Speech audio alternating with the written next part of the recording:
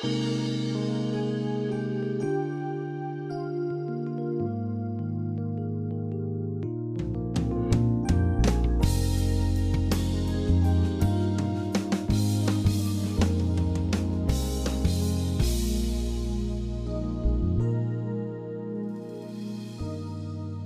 to Peace by Believing with Jon Redmond, Associate Pastor of First Baptist Church in Pasadena, Texas. Today, Jon will be preaching from my favorite passage from the book of Proverbs in his message, When the Blade Gets Dull. If you have your Bible, open it please to the book of Proverbs, chapter number 27. And I want us to begin by reading this verse from the NIV. Notice what it says. As iron sharpens iron, so one person sharpens another. Now, I use the New King James most of the time. Listen to how the New King James says it. It gives us a little additional insight. As iron sharpens iron, now that part's the same, so a man sharpens the countenance of his friend. Literally, the face of his friend. What does this mean? It means that if you have the right kind of friends, they're going to brighten your face and they're going to sharpen your blade, your spiritual blade. And all of us need, from time to time, to have our blade sharpened. If you have ever mowed yards, you know that after several months of mowing, especially if you mow a lot of yards, you know that the blade gets dull. And so you have to take that blade to the shop, and they can sharpen that blade, and the next time you go out to mow, man, that blade is just really smooth. It's a clean cut on that yard. Well, what happens to a lawnmower blade often happens to us. Life has a way of making us dull. Now, by dull, I don't mean boring, although it can include being boring, and we shouldn't be boring, but sometimes it can be that way. But life has a way of making us dull, and so we need to be sharpened. I don't know how it is with you, but I don't think it would be any different than it is with me. Sometimes in life, our faith becomes dull. I mean, we're just not trusting God as crisply and as quickly and as sharply and as purely as we need to. Our faith is dull. Sometimes in life, our convictions become dull. Maybe 3 years ago, 5 years ago, there was something in your life and you said, well, you know, I'm not going to do that. I don't think that's right.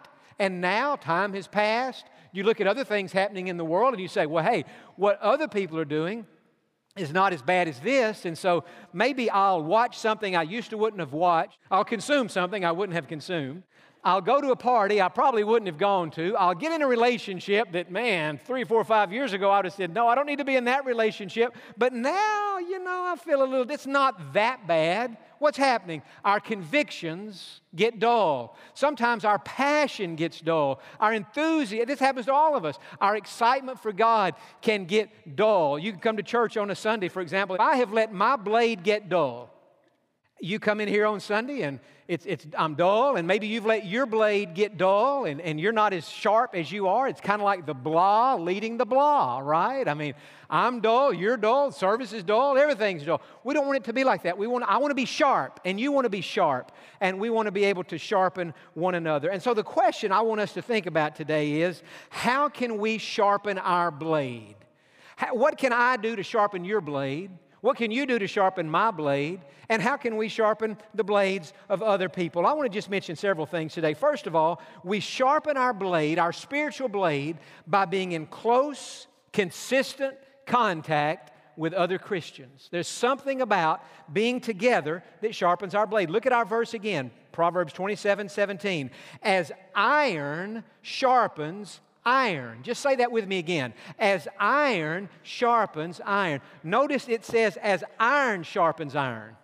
It doesn't say as wood sharpens iron, or as gold sharpens iron, or as copper sharpens iron. No, it says as iron sharpens iron. These two metals are made out of the same substance. And so that says to me that we need to be around those who have the same spiritual DNA that we have. Because we have, as Christians, living in us, the Holy Spirit of God. And what does He do? He sharpens us. And we can sharpen each other because we're made out of the same substance. There's something about coming together that helps us. The Christian life, think about it this way. The Christian life is more like football than it is golf. In golf, the golfer goes out there and hits the ball, and at the end of 18 rounds, whatever his or her score was is only dependent on him or her, and it's just it's a one-person sport. Well, in football, it's a team sport. There's a quarterback, running back, lineman, receivers, defensive backs, defensive linemen, linebackers, and everybody on the team has a role, a responsibility, something they're supposed to do. They have a common goal to move the ball down the field, to get in the end zone, to score more points than the other team, to prevent the other team from scoring points on us. And that's kind of how the Christian life is. We have a common goal to grow in our relationship with God. We have a common enemy, the devil. And we have each other. And if I'm doing what I ought to be doing, and if you're doing what you ought to be doing, we sharpen each other and we function well as a team. It's interesting, in the New Testament, someone has said, I don't know if it's precise or not, someone has said 100 times in the New Testament, we read the words one another or each other. It's a one another and an each other. Christianity is a together religion. Let's look at some of these verses. Jesus said in John 13, love one another. Notice it doesn't just say love God, and that's the most important thing. That's the first commandment. But the second commandment is we're supposed to love one another. And then we read in Hebrews, encourage each other daily. There's something about, we need encouragement. We need to build each other up. In fact, I think these next verses, we go to Romans here. There it is. Build each other up. Now, why does the Bible say that? Because God knows that the world that we live in is tearing us down. Man, the world today is more angry than I've ever seen at any time in my life. It's angry. And the world is tearing people down, and it's pulling people apart, and it's demonizing those who look at issues differently than we do. God says, no, that's not how it's supposed to be. You're supposed to build each other up, edify each other. And then we read in Romans also, instruct one another. What is that? Some of the older translations say, admonish one another. Literally, sometimes we need correction. Sometimes in my life, I might need somebody to correct me. And sometime in your life, you might need somebody to say, now, you're not doing right. You're not thinking right. You're going down a wrong road. And we need to instruct each other. And then in Galatians, bear one another's burdens. Sometimes in life, we have burdens, man. We have problems, and they're just weighing us down. Well, God says, now, I'm going to help you with your problem, but also help each other. Lift that load and lift that burden. And then in James, look at this. Confess your sins to the priest, to the pastor. Well, there's not anything wrong with that, but here's what it's saying. Confess your sins to each other. In other words, if I've offended you, I owe you an apology. If you've offended me, you owe me an apology. Sometimes we have to confess our sins to each other. Sometimes we have to confess to a trusted friend maybe a sin we're struggling with that doesn't even involve that other person, so they can help us. So confess your sins to each other, and watch this, and pray for each other so that you may be healed. There's something about praying for each other that has a healing effect. You're here today, say, John, I'm a little dull. Faith's dull. Convictions are dull. Passion's dull. Energy's dull. How can I sharpen my blade? Well, you've already done the first thing. You're here in church. That's why it's so important to be in a connection group, in a Sunday school class, in a student ministry. Why? Because we come together in close contact with each other, and that's how we get sharpened. But there's a second thing. I want to kind of press this a little farther. We sharpen our blade by allowing others to sharpen us, even when it's painful. You know, if you're going to be sharpened, you've got to let somebody sharpen you. If me or my dad or any other preacher gets up here and preaches something, and we're talking, for example, about sin, and we just say it straight on, and you say, now that hurts, that's painful, that offends me. Well, before you write it off, ask yourself this question: is that true? Is it from the Bible? Because if it is, what is God doing? He's sharpening you with His own Word. The Word of God is living and active and more powerful than any two-edged sword. And so we have to allow. Sometimes we have to allow another person, maybe a spouse, maybe for the students, a friend, a parent, a connection group leader, a coach, a teacher, an uncle, an aunt, somebody, and they look at your life, and they're older than you, and they're farther along than you, and they look at your life, they say, I'm concerned about some of the decisions you're making, and they confront you on that, and it's painful. You know, I get that. I've had that image in my mind all week, as iron sharpens iron. Here's a piece of iron, here's a piece of iron. How does the iron sharpen iron? They sharpen each other by coming in close contact and then rubbing up against each other. And when they rub up against each other, there's friction. And I imagine if we could talk to that iron while this is happening, if that iron was not an inanimate object but a real person, that iron would say, this is very painful what's happening to me right now. This hurts.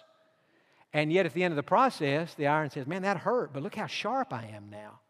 And so we have to let other people sharpen us, even if it's painful, even if they're telling us what we don't want to hear, because it confronts us at the point of our sin or our weakness. Many of us here today are familiar with the name Martin Luther. Back in the 1500s, Martin Luther was a monk, and he lived in a monastery. And he was very active in the church of his day. And yet he had no peace with God. And he did everything he could to gain peace with God. He prayed all the time. He fasted. He went long periods of time with no food. When he would sin, he would take a whip and beat himself just about till he made himself bleed, or maybe sometimes he did make himself bleed. He tried everything he could do to make himself right with God, because the church of that day was teaching that that's how you get right with God. Prayer, fasting, beat yourself to show God how sorry you are for your sins. And after you sin, here's what the church was teaching: bring your money to the church, bring your money to the minister. It was called indulgences. And if you bring the right amount of money to the minister, then the minister will forgive your sins. And Martin Luther was doing all that. And he had no peace with God. And one day, you're talking about a man committed to God. He's a monk in a monastery. None of us have that dedication to God today, to live as a monk or I'm not saying we don't have that dedication, but we're not doing that. He was in a monastery, and he was preparing a Bible study for those under his care.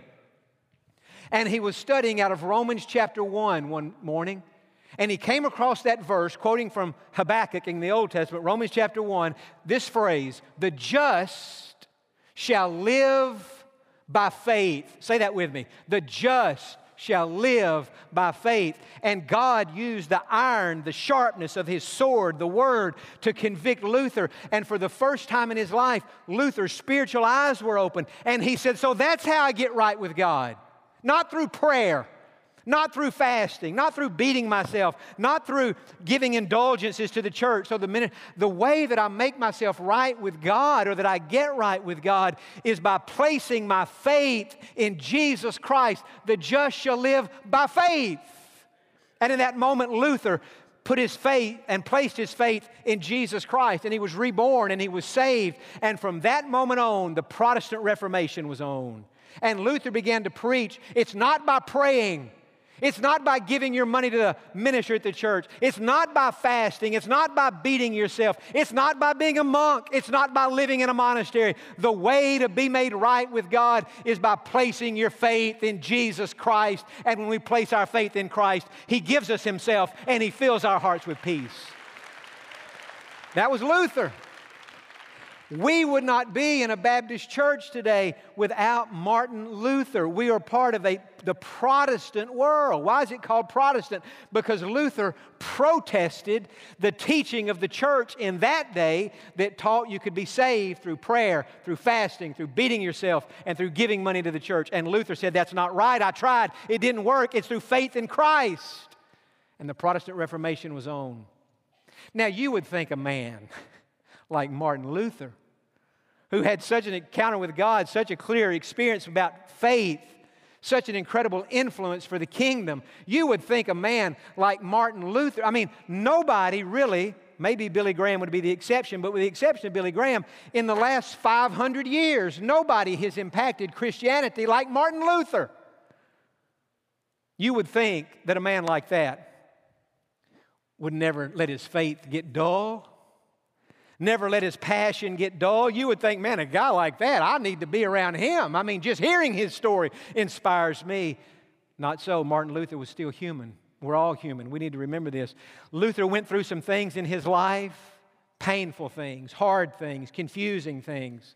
And he couldn't understand why God, if God is truly good, why God would allow him to go through what he was going through. And as he began to question God and doubt God and wonder about that, he almost just threw up his hands in total despair and frustration, and he fell into a depression. And for several days there in the home that he shared with his wife, Catherine, he just went into one of the rooms and secluded himself, sequestered himself. He wouldn't eat. He wouldn't come out. He was depressed. Catherine did everything she could to encourage her husband. She reminded him, God is good. We can trust God. He's still in control. She did everything she knew. It wasn't getting through to Luther. Iron sharpens iron. Catherine said, God, what can I do? I've got to confront him a little more firmly. I've got to help him to see that the way he's responding to this is not right. It's not good for him. It's just not true. And God, here was the idea she came up with. She put on a black dress. She put on black shoes.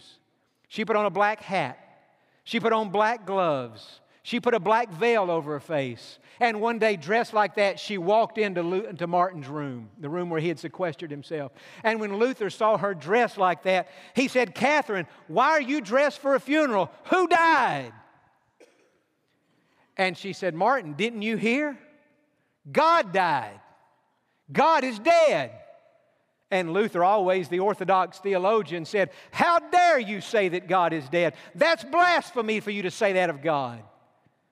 And wise Catherine said, it is no worse for me to say that God is dead than it is for you to live as though God is dead. Martin, you're living as though God has abdicated His throne. You're living as though God is not in control. And I'm telling you, God's not dead, God's alive. What did she do? She instructed him. She confronted him. I imagine if we could have talked to Luther after he got that sermon from Catherine, he would have said, that hurt when my wife said that to me. But what was happening? Iron was sharpening iron. And history tells us that from that moment, Luther recommitted his life to Christ and he reaffirmed his faith in God and he went on and he learned how to trust God even when things don't make sense. And so today we remind ourselves, even when we go through difficult circumstances, God's not dead. He's still alive. He's still on His throne. And He's still very much in control of every single detail of our life. And the challenge is to say, God, I trust You when nothing makes sense. I trust You, God, when I can't see the way forward. I trust You, God, when I can't understand what's happening. I trust You that You're going to take care of me and see me through. We sharpen our blade by allowing others to sharpen us, even when it's painful. You still listening? Say amen. Not only those two things are true, but the third thing is true. This is the final thing. We sharpen our blade. Now, you may never have thought about this. What I've said so far pretty much makes sense, but this one you may never have thought of. We sharpen our blade by sharpening others.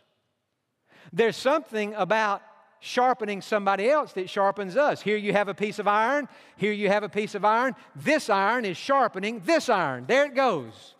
But at the end of this iron sharpening this iron is sharper. And the same with this. We sharpen our blade by sharpening others. Look at this verse in Galatians. Through love, we have to do it in love. Through love, serve one another. And then this verse, the next verse in Acts, Jesus said this, it is more blessed to give than to receive. Say that with me. It is more blessed to give than to receive. What's Jesus saying? Jesus is saying there's something about giving to somebody else that even though it will be a blessing to them and a help to them, it's going to end up being a bigger blessing to you. You give somebody who's going through a hard time a $50 bill or a $100 bill, and you were a blessing to them. But you rest assured on this, God will see to it that that act of generosity turns around and becomes even a bigger blessing for you. The generous soul, Proverbs tells us in chapter 11, will be made rich. He who waters others will be watered himself. Jesus said it's better to give than to receive. And yet we don't think of it that way. We think of, man, my blade's dull.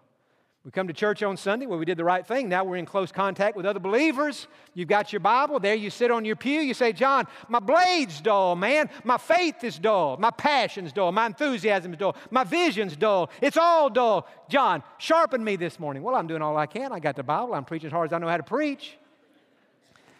But the same Bible that I'm preaching from, trying to sharpen you, says this. One of the ways you sharpen your blade is by sharpening somebody else.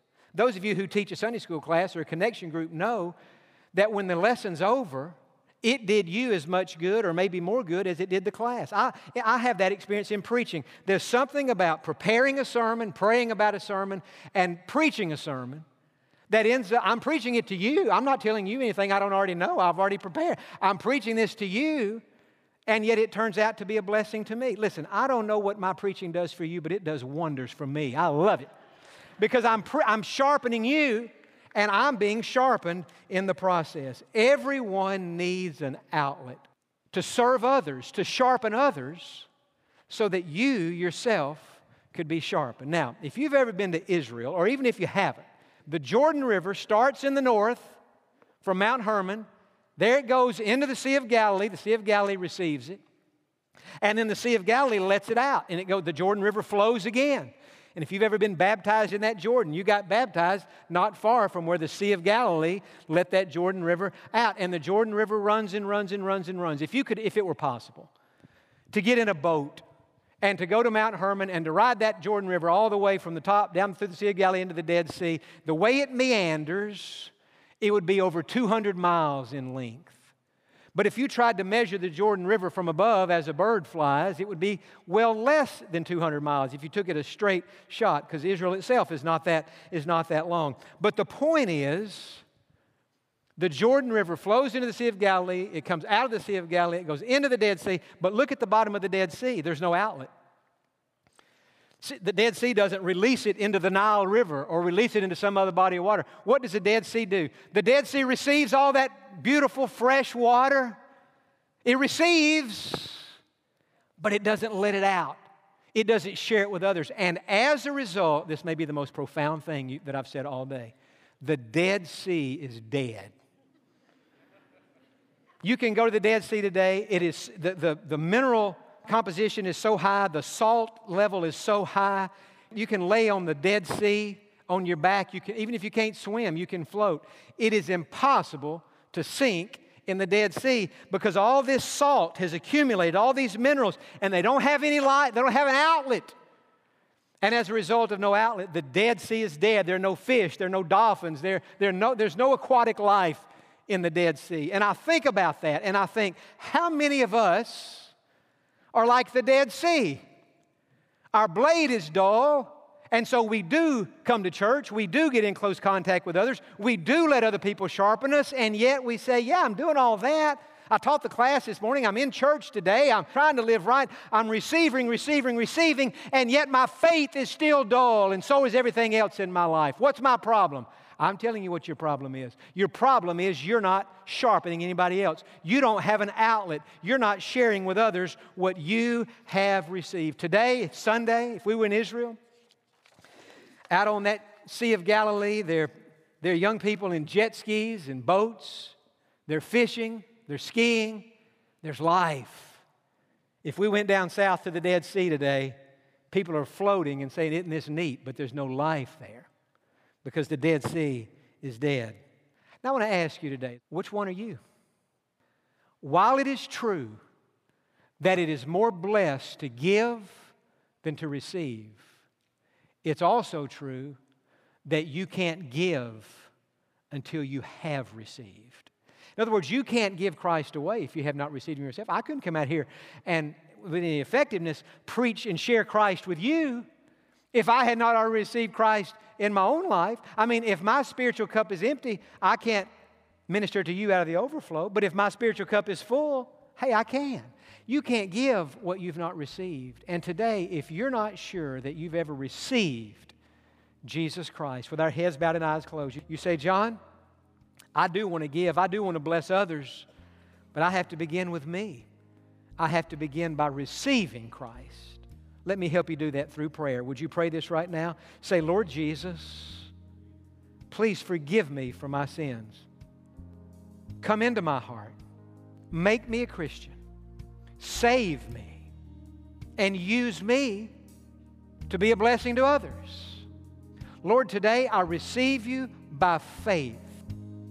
I trust you to save me, Jesus. And as I trust you to save me, I thank you today that you have come to live in my heart. Make me a new person and use me going forward to be a blessing to others, to share with others what I've received today in you. Amen. For those of you who have just prayed to receive Christ as your Savior today, we are so very happy for you. Please let us know about your new life in Christ by sending us an email to info@peacebybelieving.org so we can rejoice with you. Thank you for joining us today, and we look forward to you being with us on the next Peace by Believing with Jon Redmond.